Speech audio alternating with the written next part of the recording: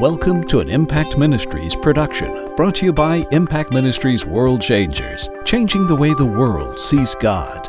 Learn how you can become a world changer today by visiting www.impactministries.com. Now, here's your host, founder of Impact Ministries and developer of Heart Physics, the self-development programs that have changed thousands of lives around the world, Dr. Jim Richards.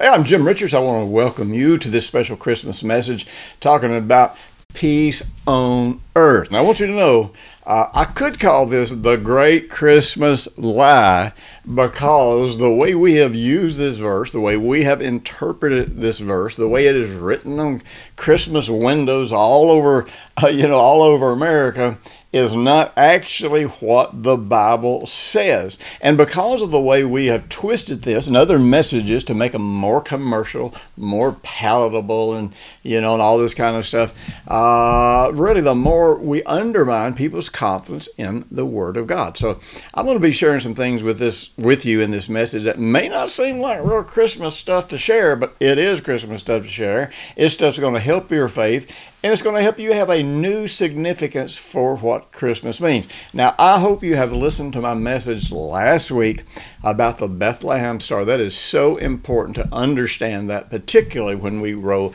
into this message right here. Now, I want to understand something.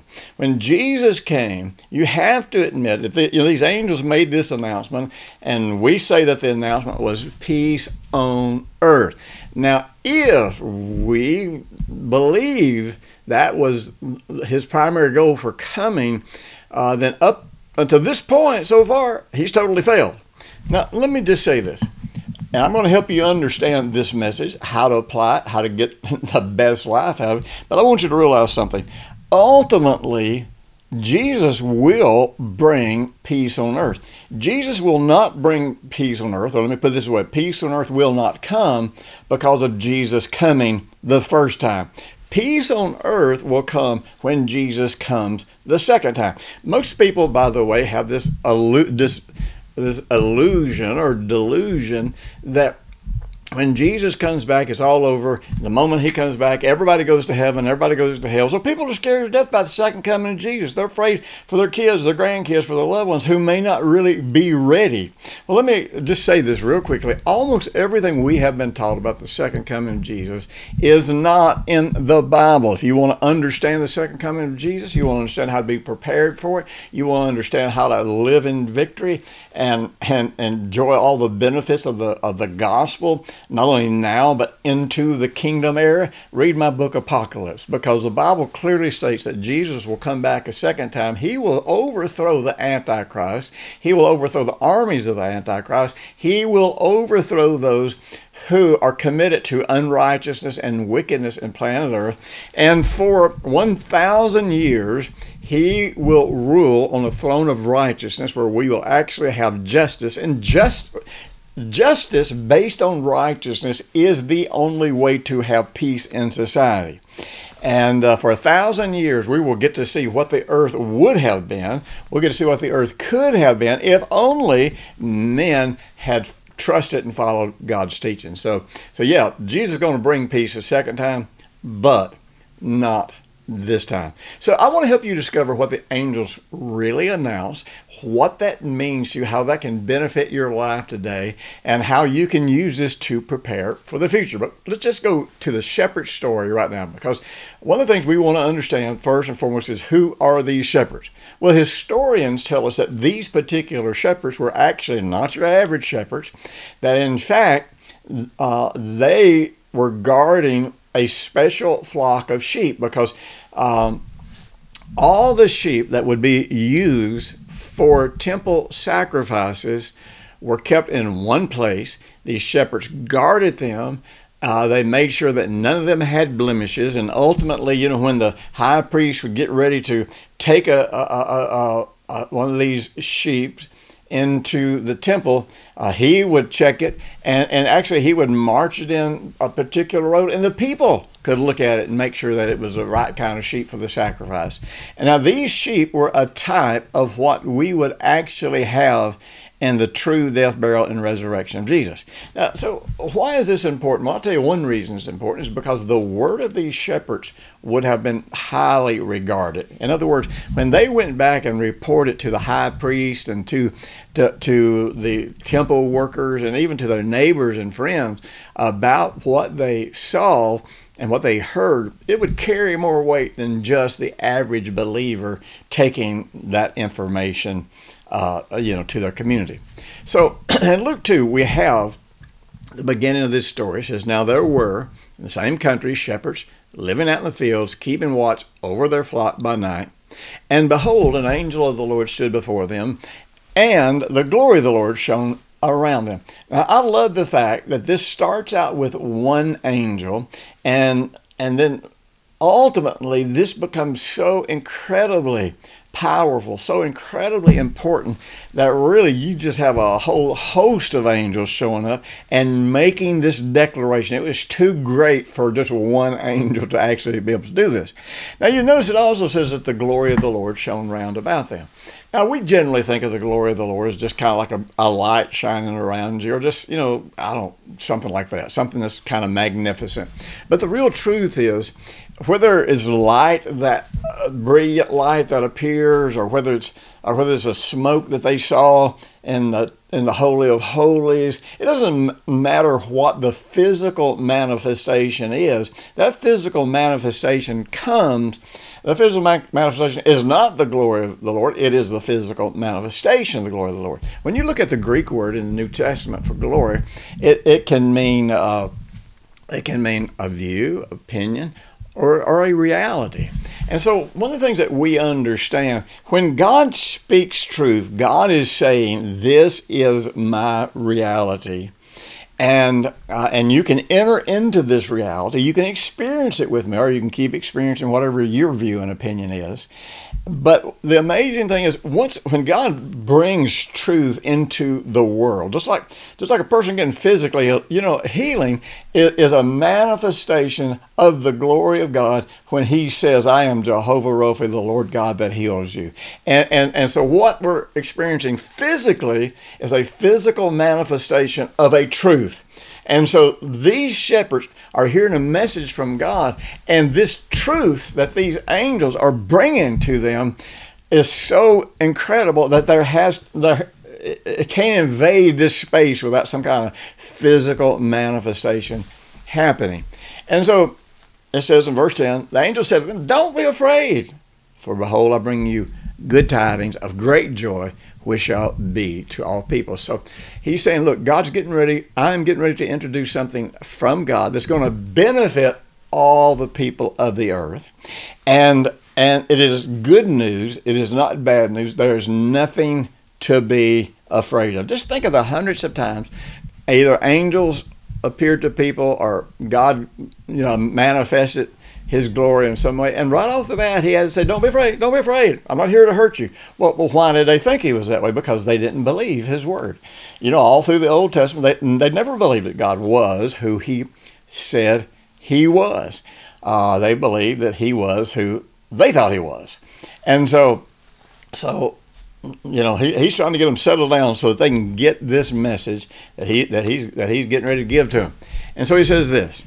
He says, "There is born to you this day in the city of David a Savior, which is Christ," Yeshua HaMashiach, the Lord, "and this will be a sign to you. You will find a babe wrapped in swaddling clothes, lying in a manger." Now I want you to understand something. What's about to happen here is God is making a way for man to get incredible benefit by seeing who God really is through the Savior, but then ultimately by God paying the price that needs to be paid for us to have righteousness. So Luke verse 2:13 says, "And suddenly there was with the angel a multitude of heavenly hosts praising God and saying," now we don't know if they were singing. We were told that they were singing. Maybe they were, maybe they weren't. Doesn't really matter. But we know that if they were singing or saying, here's what was happening. Glory to God in the highest. Now this is really important because he's saying this thing that I'm going to do for man is so good that it is going to glorify God in the highest. Now you think about this concept that we have of the glory of God being revealed by a light. Well, what does light represent? Light represents seeing something. Light represents clarity. So if something brings glory to God, no matter what the physical manifestation may be, part of the goal of that is for us to see God in reality, to see God the way He presents Himself. And so this is what these angels are saying. Listen, there's something that's going to happen that finally the entire earth is going to be able to see God as He is. Now, you guys learned last week that for 2,500 years we've had it written in the stars about who God is, about the whole salvation story. And then, of course, we have the law and the commandments, which people twisted and turned into legalism instead of how to walk in love. We've had that. And no matter what God brought to planet Earth, men messed it up. Men turned it into something religious, legalistic, or whatever. And so finally, Jesus is coming. And in the book of John, first chapter, it says that Jesus was the Word of God in the flesh. Hebrews 1:3 says that Jesus was the exact representation of God. Now keep this in mind. Jesus was God in the sense that He was part of the Godhead and the Trinity. But Jesus was face to face with God, the Father, God, the Holy Spirit. And so when He came to earth saying, I and the Father are one, He wasn't just talking about a theological oneness. He was talking about everything that I do is exactly manifesting the character and the nature of God. If I do it, this is what God does. If I don't do it, then God doesn't do it. So He didn't make people sick. He didn't punish people. He didn't torment people. He didn't do all this stuff that people say. Instead, He healed people. He delivered people. He comforted people. He brought peace to people, because that is what God does. And He was showing us exactly who God is. And then He goes on to say, He says, here's the way, or one of the ways that God is going to be glorified. In other words, one of the ways you're going to see God as He really is peace on earth, goodwill toward men. Now that word toward is really important, because this is not saying that His first coming to planet Earth is going to make peace among men. He says toward men. What do you mean toward men? Toward men from God. In other words, for the first time since man rebelled against God in the garden, there's going to be peace between man and God. Now, a lot of people say, well, there always was peace. No, there wasn't. And to this day, there's some people that will not have peace with God. You know, the Bible tells us, I think it's, Colossians 1, 20, 21, somewhere. It tells us that we can alienate ourselves by our wicked works in our own mind. In other words, when we don't have a clear conscience, whenever we don't accept and experience the forgiveness of God, when we don't experience and accept the righteousness of God, when we do not take what God has offered us freely in Jesus, then the real truth is we're going to be alienated from God, not because He is pushing us away, but because we are pushing Him away. And, you know, besides that, it's not just the fact that we have a guilty conscience. We live in a world that has grown so wicked that it does not want God. And so you have to realize that we can have peace in our heart between us and God. That peace can give us confidence. That peace can give us assurance. That peace can make us bold. That peace, it can be the referee in our heart so that we understand when God is speaking to us. But I want you to remember, Jesus said that when He came, He said, don't think I've come to bring peace on earth. I have come not to bring peace, but a sword. Now, that just doesn't even make sense. Well, He's not bringing a sword in the sense that He said in His first coming that I'm coming to declare war on you. A sword is coming because the wicked in the world do not want a world that is ruled by justice based on God's definition of justice. As a matter of fact, most Christians I know don't even want justice based on how God defines justice. And so, like we said in that special Christmas message about the Star of Bethlehem, you know, every time that wicked men have recognized a deliverer coming, They killed him. They didn't welcome him. They say, hey, finally, I can get rid of all the corruption in my government. No, they don't want to get rid of the corruption in their government. They don't want to get rid of the corruption in their religious institutions. They don't want to give up their greed in their pursuit of power. And that's what we are facing in planet Earth today. And I'm telling you, just like Nimrod, just like in the garden, Lucifer sought to alienate man from God, but God was merciful.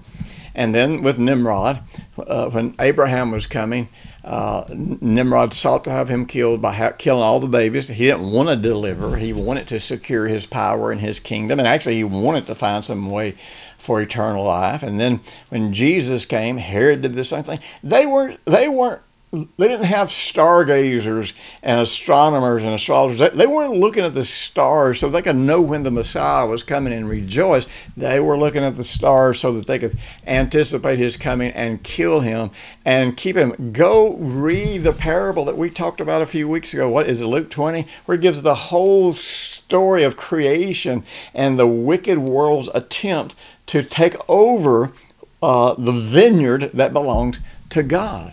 So I want you to understand something. In this second coming, the reason wickedness is growing in the world, because even Christians who are not confident in the second coming, the ultra wicked know there's going to be a second coming, and they know the only way they can stop this second coming is by destroying the knowledge of God in the earth and by destroying the faith of believers.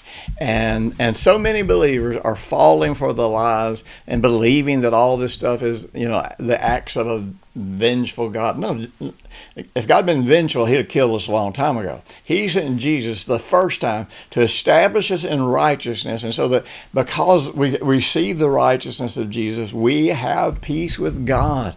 We have authority. We have confidence. So I want you to understand something. And let me say this. It's so important you understand this. Our flawed concepts of the second coming, are that basically God gets so sick of the world that he creates a tribulation, he punishes, he torments everybody, and then finally he comes back, and at that moment in time, if you're a believer, you go to heaven. If you're not, you go to hell. Believers don't want Jesus to come back if that's the way it's going to be. Because what about their kids and their grandkids that are not walking with God because they've been so influenced by a corrupt political system, a corrupt educational system, a corrupt medical system, a corrupt scientific community? They don't want that. They're scared to death that Jesus is going to come back and they're going to go to heaven. Their kids are going to go to hell. Well, I got news for you. That's not what the Bible says about the second coming. Second coming, Jesus is going to come back and overthrow the Antichrist and his armies. He's going to establish his throne here on planet Earth, and he's going to rule and reign in righteousness. And for 1,000 years, we're going to get to find out how wonderful life could have been if we hadn't blindly followed the corrupt, greedy world leaders that sought to destroy us and to prevent the return of Jesus. So let me just mention, by the way, on my website, drjimrichards.com, I have got over 200 free video series that you can watch about almost any topic that you can imagine to help you develop your faith and confidence to live as an overcomer in these corrupt times that we're living in. Also, if you want to go follow that, and you're a person who says, I'm on the journey to living as a disciple, and you want to go deeper, then we do have audio series that you can purchase. You can download them, and you can make investments in your own life. But also, 85% of all of that money that you spend on those audio recordings are going to be used to take this gospel to the ends of the earth. So we give you an opportunity to invest in you, to invest in others, and reach the world for the Lord Jesus Christ. And right now in the month of December, we got a special going on, so be sure and check it out, because man, you can get some incredible prices. And again, this gives you a chance to help yourself, benefit others, benefit people that you deeply love. Now, I want you to understand something. In the Old Testament, one of the most celebrated sacrifices was the peace offering. Now, again, we took everything about the offerings. We made them legalistic. We made them negative. We made it look like God, people were killing animals to try to please God. God In his word, he explained that he was holy. In other words, I'm not like other gods. I'm not teaching you to do any of this for the same reason that other religions and other gods teach you to do these things. I am teaching you to do these things because you got to have something where you engage your heart. Because if you don't engage your heart with faith, then the real truth is nothing happens inside you. All of these sacrifices were based on promises that God had made. And those promises that God made, they were not based on works and legalism. This was not a thing where, if you'll come and make a big enough sacrifice, I might come back and talk to you. No, it was like, look, I am always here. But these sacrifices are showing you a type of what's going to come ultimately in the Messiah, what you're really going to have. But for now, you have to have some way to engage your heart so that you come to me and you connect with me and you experience these promises that I have. And that's what the sacrifices were really about. And so many times a person might have some struggle in their life, and so they go in and bring like a trespass offering or some type of offering, saying, "Look, God," or there could just be a draw near offering. It's like, "Look, God, I just don't feel close to you.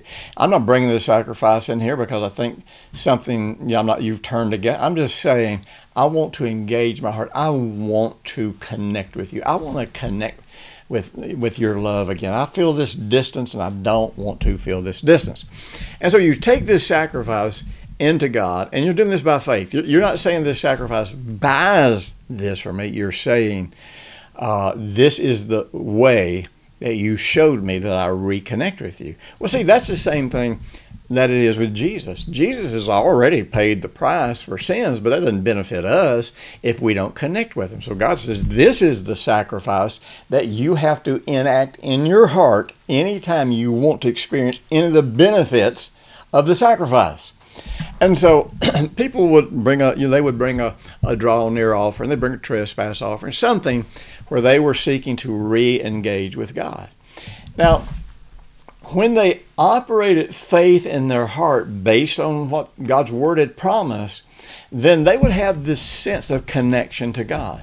They would have this sense of peace, knowing that their sins had been dealt with and knowing that God had blessed them. But what's really interesting, they would usually then bring a peace offering. The peace offering was not an offering to try to get peace with God. A peace offering was an offering that was a celebration of being at peace with God. Now, one of the things that we know is that you cannot have peace without righteousness. You can't have shalom without righteousness. As far as that goes, you can't have justice without righteousness. You have to have some definition of how things should be before you can determine what justice looks like. But Romans 5 kind of explains for the New Covenant believer about this whole peace journey. And it tells us, it says, having been made righteous through faith. See, now, the righteousness of the old covenant was that their sins were just covered up, and God didn't count their sins against them. The righteousness of the new covenant is that our sins have been completely eradicated. They've been completely forgiven. The blood of Jesus, if we accept it, will cleanse our conscience, and we will stand before God with absolutely no consciousness of sin whatsoever. And when we stand there, and there is nothing to condemn us because we have accepted Jesus' sacrifice. We believe in the price that he paid for us. We are connected to God through our hearts, through his promise, through the Spirit. It's real, it's true, it's alive. Then, in the Old Testament, and how much more in the New Testament, in the Old Testament, they would have this sense that because they were at peace with God, all of God's resources were available to them. In other words, all the promises of God, all the things from which we have been delivered, this realm called the kingdom of heaven here on earth, we are in it, and we are able to perceive that only when we are at peace with God. And we're only at peace with God when we accept that we have been made righteous by the Lord Jesus. Therefore, Yeah, and it's more than just saying, oh, somebody else paid the bill for me. It's like, you know what? The bill's been paid, but I commit myself to this life of righteousness. Righteousness is more than just a state of being. It's more than just a gift from God. It is a reality. It is who I am. It is the power to live a life that is in harmony with God. So one of the things I want you to realize about and celebrate about the Christmas season is that everything about God is based on the fact that Jesus is the Prince of Peace and the King of Righteousness. So we celebrate that there's peace between us and God. We celebrate that there's nothing but goodwill from God to us. We celebrate that all the promises of God are ours, and we have access to them, and we can have complete confidence. And man, this changes the way you pray. It changes the way you exercise your authority. It changes the way you treat people. It changes the way you live. I just want you to look at the consistency of God's nature and God's intent. Because remember, the Bible talks about Jesus being the Prince of Peace. That's not separated from him being the King of Righteousness. Because he's made us righteous, we can have peace, and we can celebrate his peace. We can celebrate this peace offering, and we can take peace through. But listen to this. The Bible calls God the God of peace. And as the God of peace, he sent the Messiah to be the Prince of Peace and establish a covenant of peace between God and the Lord Jesus that we enter into through the Lord Jesus. And so he establishes the covenant of peace, and then our commission is to go preach the gospel of peace. And the message of peace is this: Christ is our righteousness, and when we believe and receive his righteousness in our heart, we experience the peace of God, which really gives us this incredible sense of a clear conscience, this incredible sense of what we have in Jesus, this incredible sense of all the promises of God. You know what? I hope you'll share this with people. I hope you'll pass this message on to others. I hope you will, go on, if you're watching this on YouTube, like it. Any way that you can help us to multiply this to the ends of the earth. Because here's the great thing. We don't want a single person believing that's what's going on in the world is God expressing his anger and wrath. We want people to realize he's a God of peace. He's made peace with us through the Lord Jesus. He is not going to deny the death, burial, and resurrection of Jesus because he's in a bad mood. And so share this with everyone that you can. People who are living in condemnation, people who believe that God's mad at them, people who believe that God is destroying the world. Share this message with them.